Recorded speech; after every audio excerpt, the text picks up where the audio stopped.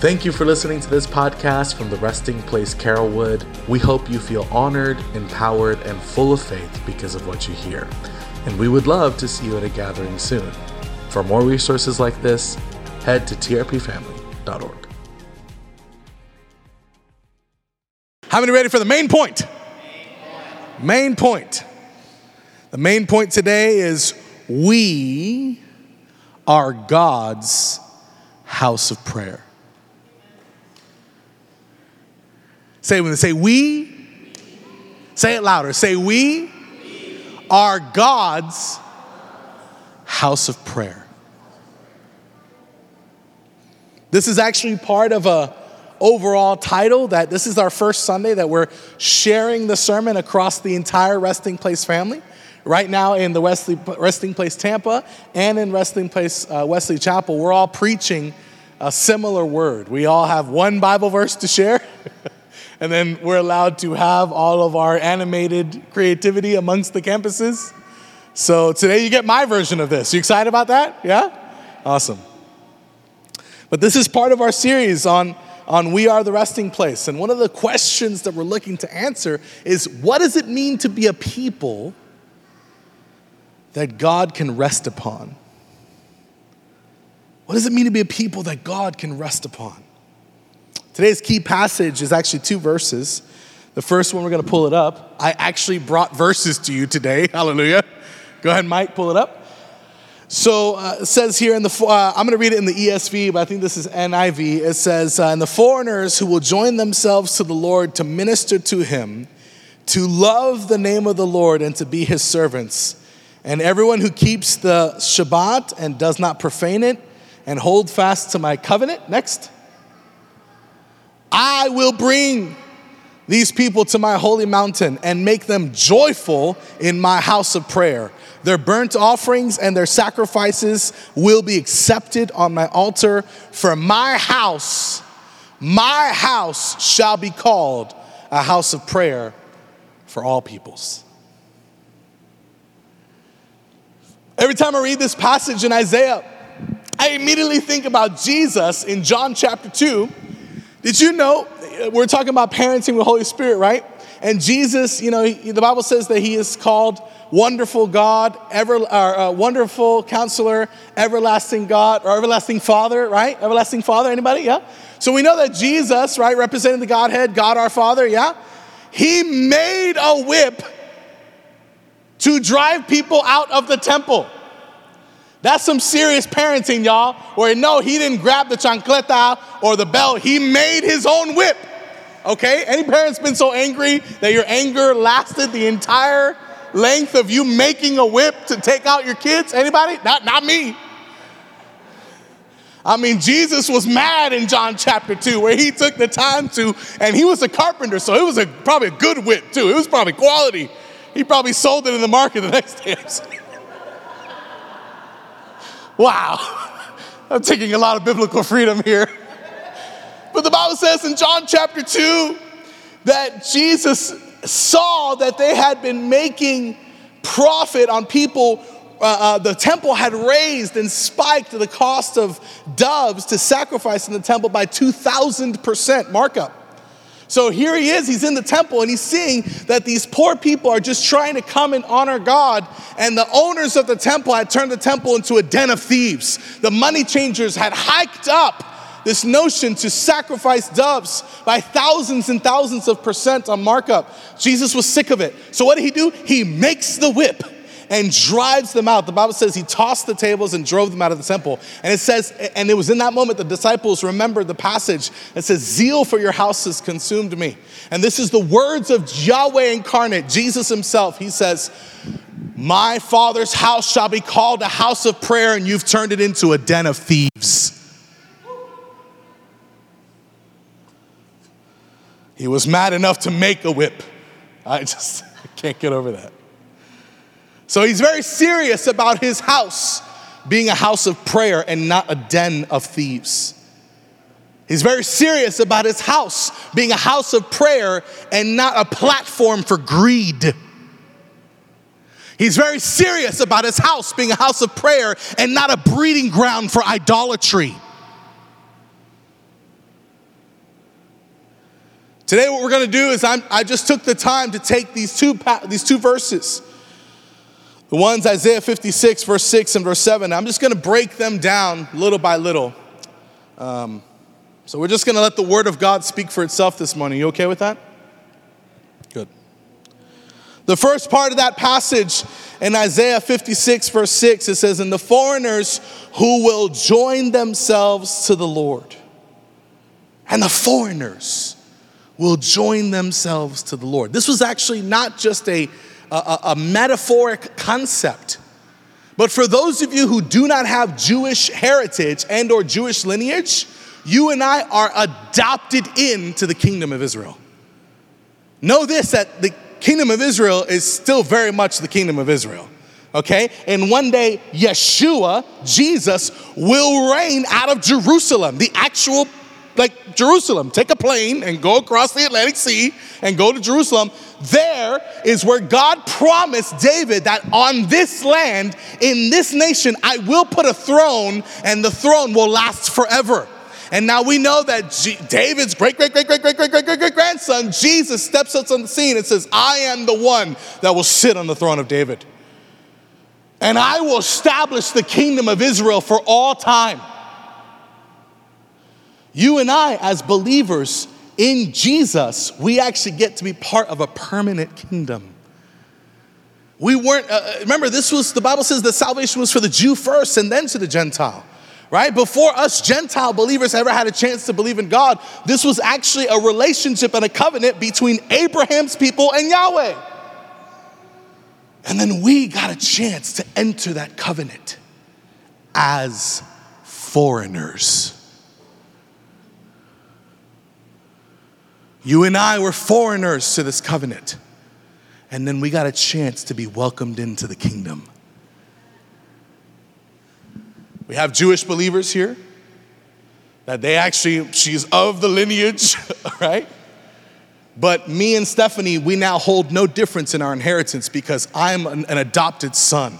Just like we're all now sons and daughters of the one true King.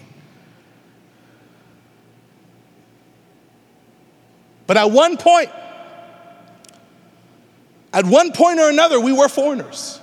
And this isn't, now I'm talking metaphorically. In fact, if you read in the book of Ephesians chapter 2, verse 12, it says, remember that at the time you were separate. Everyone say separate. Say it louder, say separate. At the time you were separate from Christ, excluded from citizenship in Israel, and foreigners to the covenant of the promise, without hope and without God in the world. Ephesians 2:19, it says, consequently, now you're no longer foreigners. You're no longer foreigners. And you're no longer strangers, but now you are fellow citizens with God's people and members of his household. I think what I want to do in this passage that we're breaking down of Isaiah 56, verses 6 and 7, the first thing I want to note is that passages like these help us not forget that at one point our very souls were foreigners with no home country. At one point or another, you were lost. You have to remember, when you read passages like these, you can stop and pause and raise your hand and thank Jesus that at one point you were lost and now you're found. It's moments like these that you can pause and think, man, where would I have been if Jesus hadn't saved me? That's a real thought, y'all. We choose right now not to forget where we came from. We choose right now not to forget the pit of despair that Jesus pulled us out of. We won't forget that at one point our hearts had nowhere to call home. You know that's why kids join gangs, don't you? Because they're looking for a place to call home. You know this is why people end up in bad crowds, right? They end up in the wrong crowd because they're looking for a community to call home. And the Bible says, congratulations, every single one of you now have a place to call home in the embrace of Jesus. And not just in the embrace of Jesus, but now in the embrace of the community of God. It's all good. Holy Spirit's just touching him. That's all good. It's all good. We celebrate the fact that now we have a permanent home in Jesus, in his everlasting kingdom.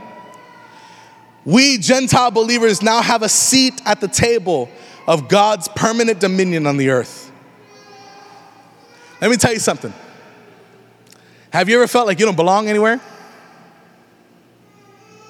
Have you ever felt like no matter where you go, you just don't fit? The Bible says that there is a seat at God's table with your name on it. That now you have a permanent place to call home in the love of God. You're no longer just a foreigner with no place to call home.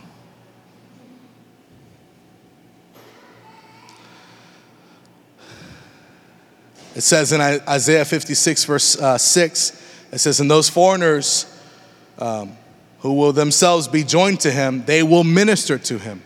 You have that up? Can you pull up verse 6, please? It says, and those foreigners who would join to Yahweh will serve him, or another word is to minister to him. I'm going to tell you right now, your primary purpose in life is to minister to God. What does it mean to minister to someone? That's a big Christian word, isn't it? Minister, you know. Every time I hear the word minister, I just think of a dude in robes, you know. Big shiny robes, kind of a stern look on his face. I want you to think of the word minister not just as a person, but as an action, as a verb, as something that we do. And when we minister to someone, just think about this. Whatever I'm doing to this person to cause them joy. When I'm ministering to you, I'm doing whatever I can to cause you joy. Does that make sense? Does this help make understand the word minister a little bit easier? Okay. So when we minister to God, we are trying to position our lives to cause him joy. In fact, you know that's why he created us. The whole gamble of making the human race was to potentially expand the potential for joy in creation. Did you know that? The Bible says in the book of Proverbs chapter 8 that wisdom, which we now know in 1 Corinthians, wisdom, Jesus Christ is wisdom of God. So, fast forward to 1 Corinthians chapter, we find out that wisdom of God is actually Jesus. So rewind back to Proverbs 8. We now know that wisdom was the master craftsman at the Father's side in Proverbs 30. It actually talks about that wisdom was dancing and twirling as the Father was making creation. And it says, my delight was in the sons of men. So like the whole purpose of creating humans, risking the fall, risking everything that we have considered to be terrible in this world, the whole reason, the whole gamble was to create people with free will that God can share his joy with you and you could share your joy with him. That was the whole objective of the creation of humanity, to expand the relational joy that existed in the Trinity. It's like if we're gonna expand this relational joy that we feel, we're gonna have to make creatures like us. We're gonna have to make creatures that have a free will with the ability to choose on their own, with the ability to actually love.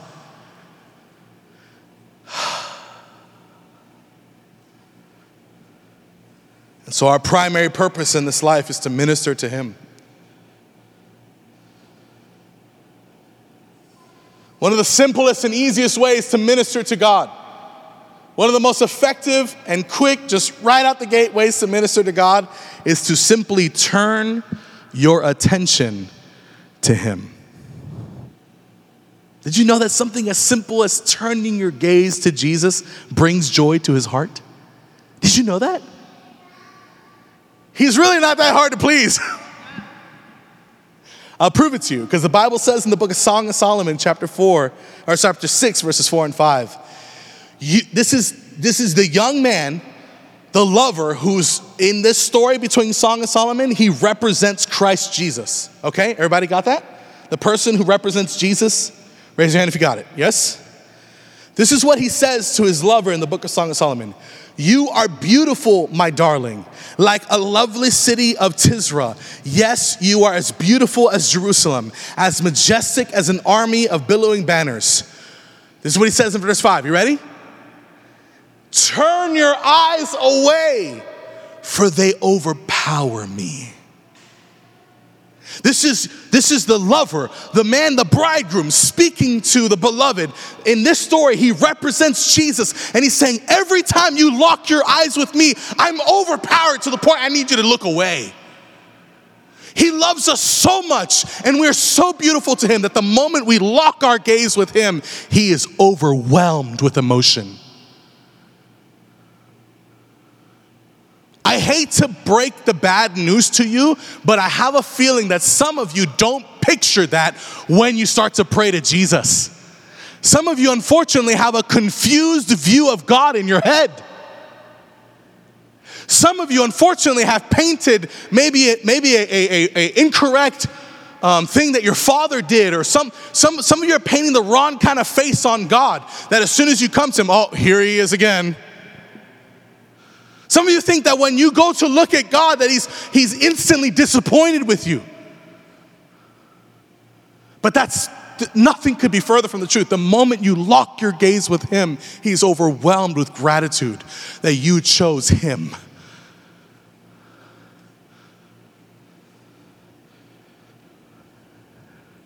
Our eyes overpower him because he knows what we sometimes have to fight through just to finally lock our gaze with his.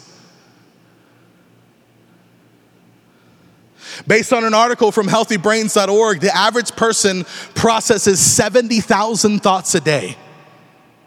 70,000. Another article according to some marketing experts, it says the average person sees 4,000 to 10,000 advertisements per day. The average smartphone dings anywhere between 46 to 106 times per day. God is aware that there are, in a world where thousands of things per day are desperately trying to steal our attention, one of the simplest things we can do to minister to Jesus is to simply turn our attention to him in prayer. Because he knows that we got to fight through thousands of things that are desperately trying to grab our attention. Thousands of things. Thousands of distracting thoughts, thousands of dings and advertisements. He knows that everything is trying to compete for our attention. And the moment we decide to block it all out and look to him, he's overwhelmed. So I don't want you to feel bad if you're not spending 20 hours a day in prayer. What I want you to do is to appreciate the fact that every time you decide to turn to him, he's overwhelmed with gratitude that you chose him in that moment. That's how he is. We owe him everything, and yet he is the least entitled person we've ever met. Oh, you didn't catch that. Nope. We owe him everything, and yet he is the least entitled person we've ever met. He takes nothing for granted from us. He's so grateful for us.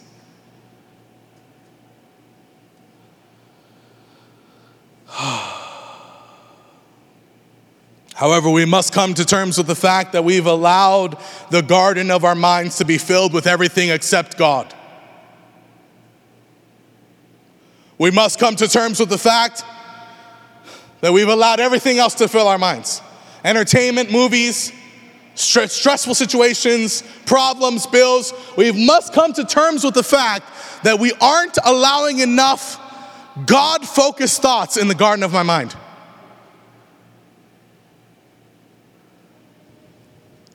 The way we solve this is focusing our life to minister to him in prayer. A distracted mind, the way you fix it is with dedicated prayer.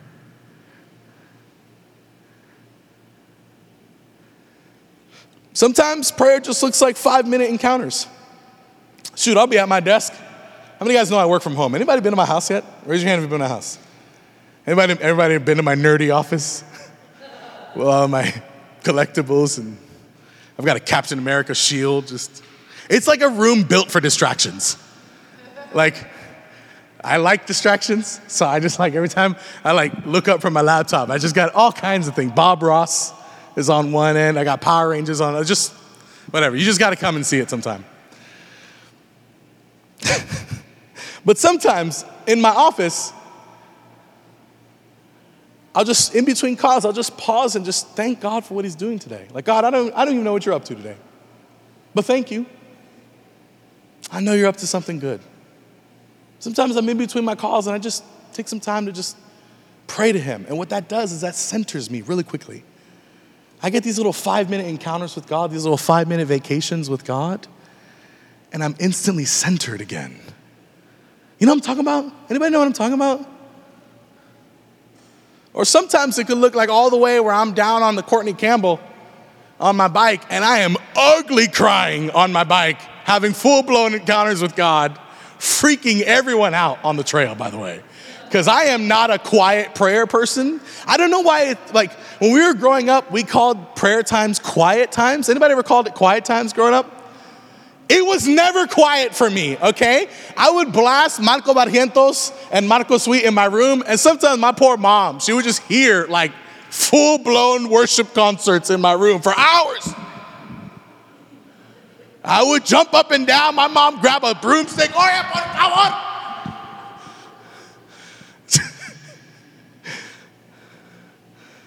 Man, but the goal is to connect with him. You know? The goal is to lock our gaze with him. The goal is to look a lot like the woman of Luke chapter 7. It's not up here, but I'll just read it to you. Luke chapter 7, in the Passion Translation, it says, in the neighborhood there was an immoral woman of the streets, known to all to be a prostitute. When she heard that Jesus was at Simon's house, she took an exquisite flask made of alabaster and filled it with the most expensive perfume. Went right to the home of the Jewish religious leader, and in front of all the guests, she knelt at the feet of Jesus, broken and weeping. She covered his feet with her tears that fell from her face. She kept crying and drying his feet with her long hair. Over and over, she kissed Jesus' feet. Then, as an act of worship, she opened the flask and anointed his feet with her costly perfume.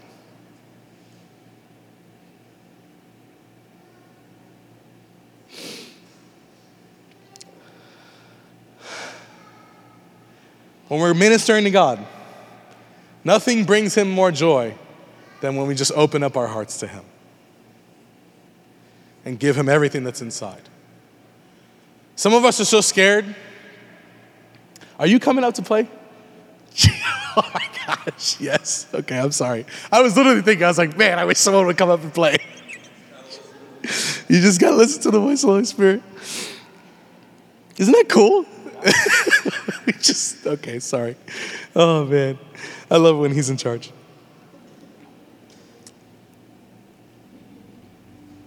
The most important thing that we could do when we're ministering to God is just pour out everything that's inside. Here's the thing, some of you are convinced that some things inside are so ugly that no one would ever want to see them.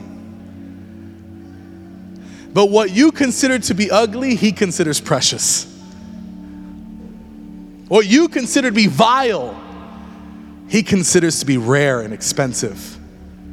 So expensive that he was even willing to give his own life for it.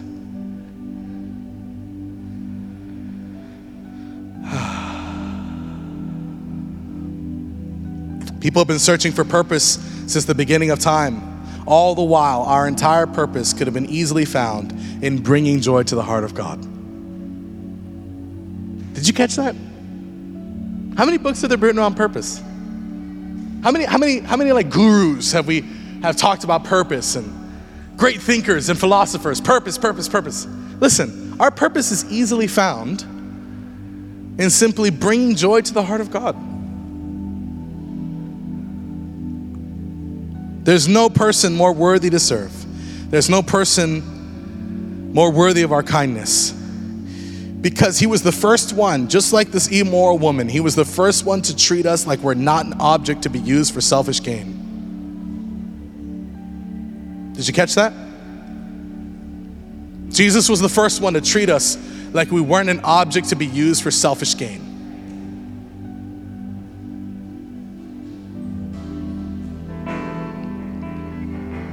He wants us around him just because he wants us to be around. Father, I desire that they would be with me where I am.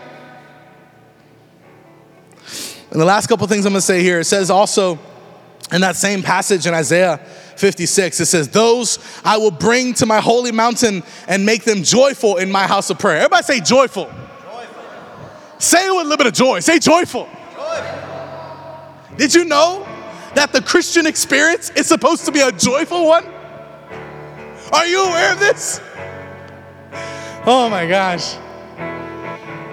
If there's something that we're going to work on in this church is we're going to deprogram people from religiosity. We're just going to deprogram people from religious bondage. Our God is a joyful God. He's happy. He's in a good mood.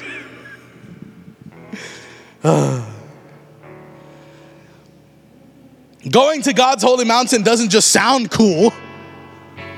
It's also a promise to build in us a character that would be sustainable for the mountain of the Lord. Catch this now. As the Bible says in Psalm 24, verses 3 and 5, who may climb the mountain of the Lord? Who may stand in his holy place? Only those whose hands and hearts are pure, who do not worship idols and never tell lies. They will receive the Lord's blessing and have a right relationship with God, their Savior. So not only is he promising to take us up into the mountain, but that promise also includes character adjustment. He's going to turn us into a people whose hearts and hands are pure, who we don't tell lies, who we keep our, in another translation it says, for those who keep their word even when it hurts.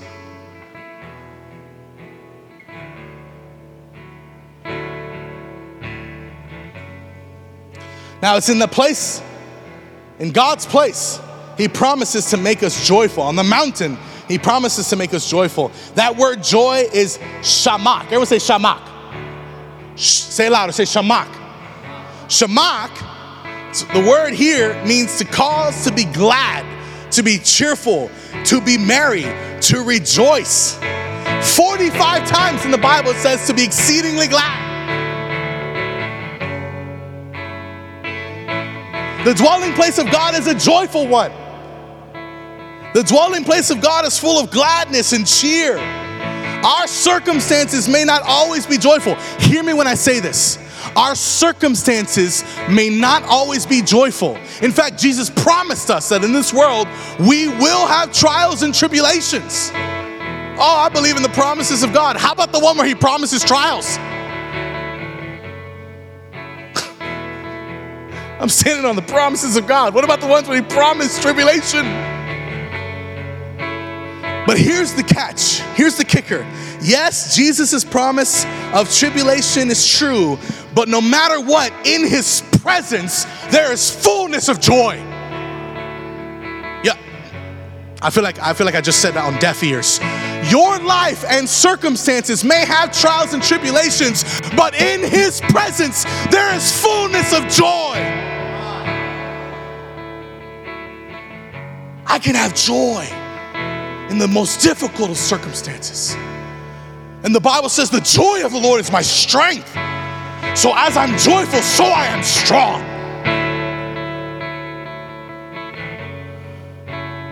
The last part of that passage, and in this place, in this mountain, in this family, the Bible says, and my house shall be called a house of prayer for all peoples.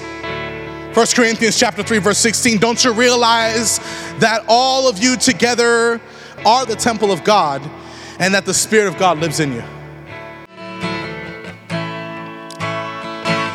We are the family of God, and this is what it means to be a people God can rest upon, to be a people of prayer. Thank you for listening to this podcast from the Resting Place Carrollwood. We hope you feel honored, empowered, and full of faith because of what you hear. And we would love to see you at a gathering soon. For more resources like this, head to trpfamily.org.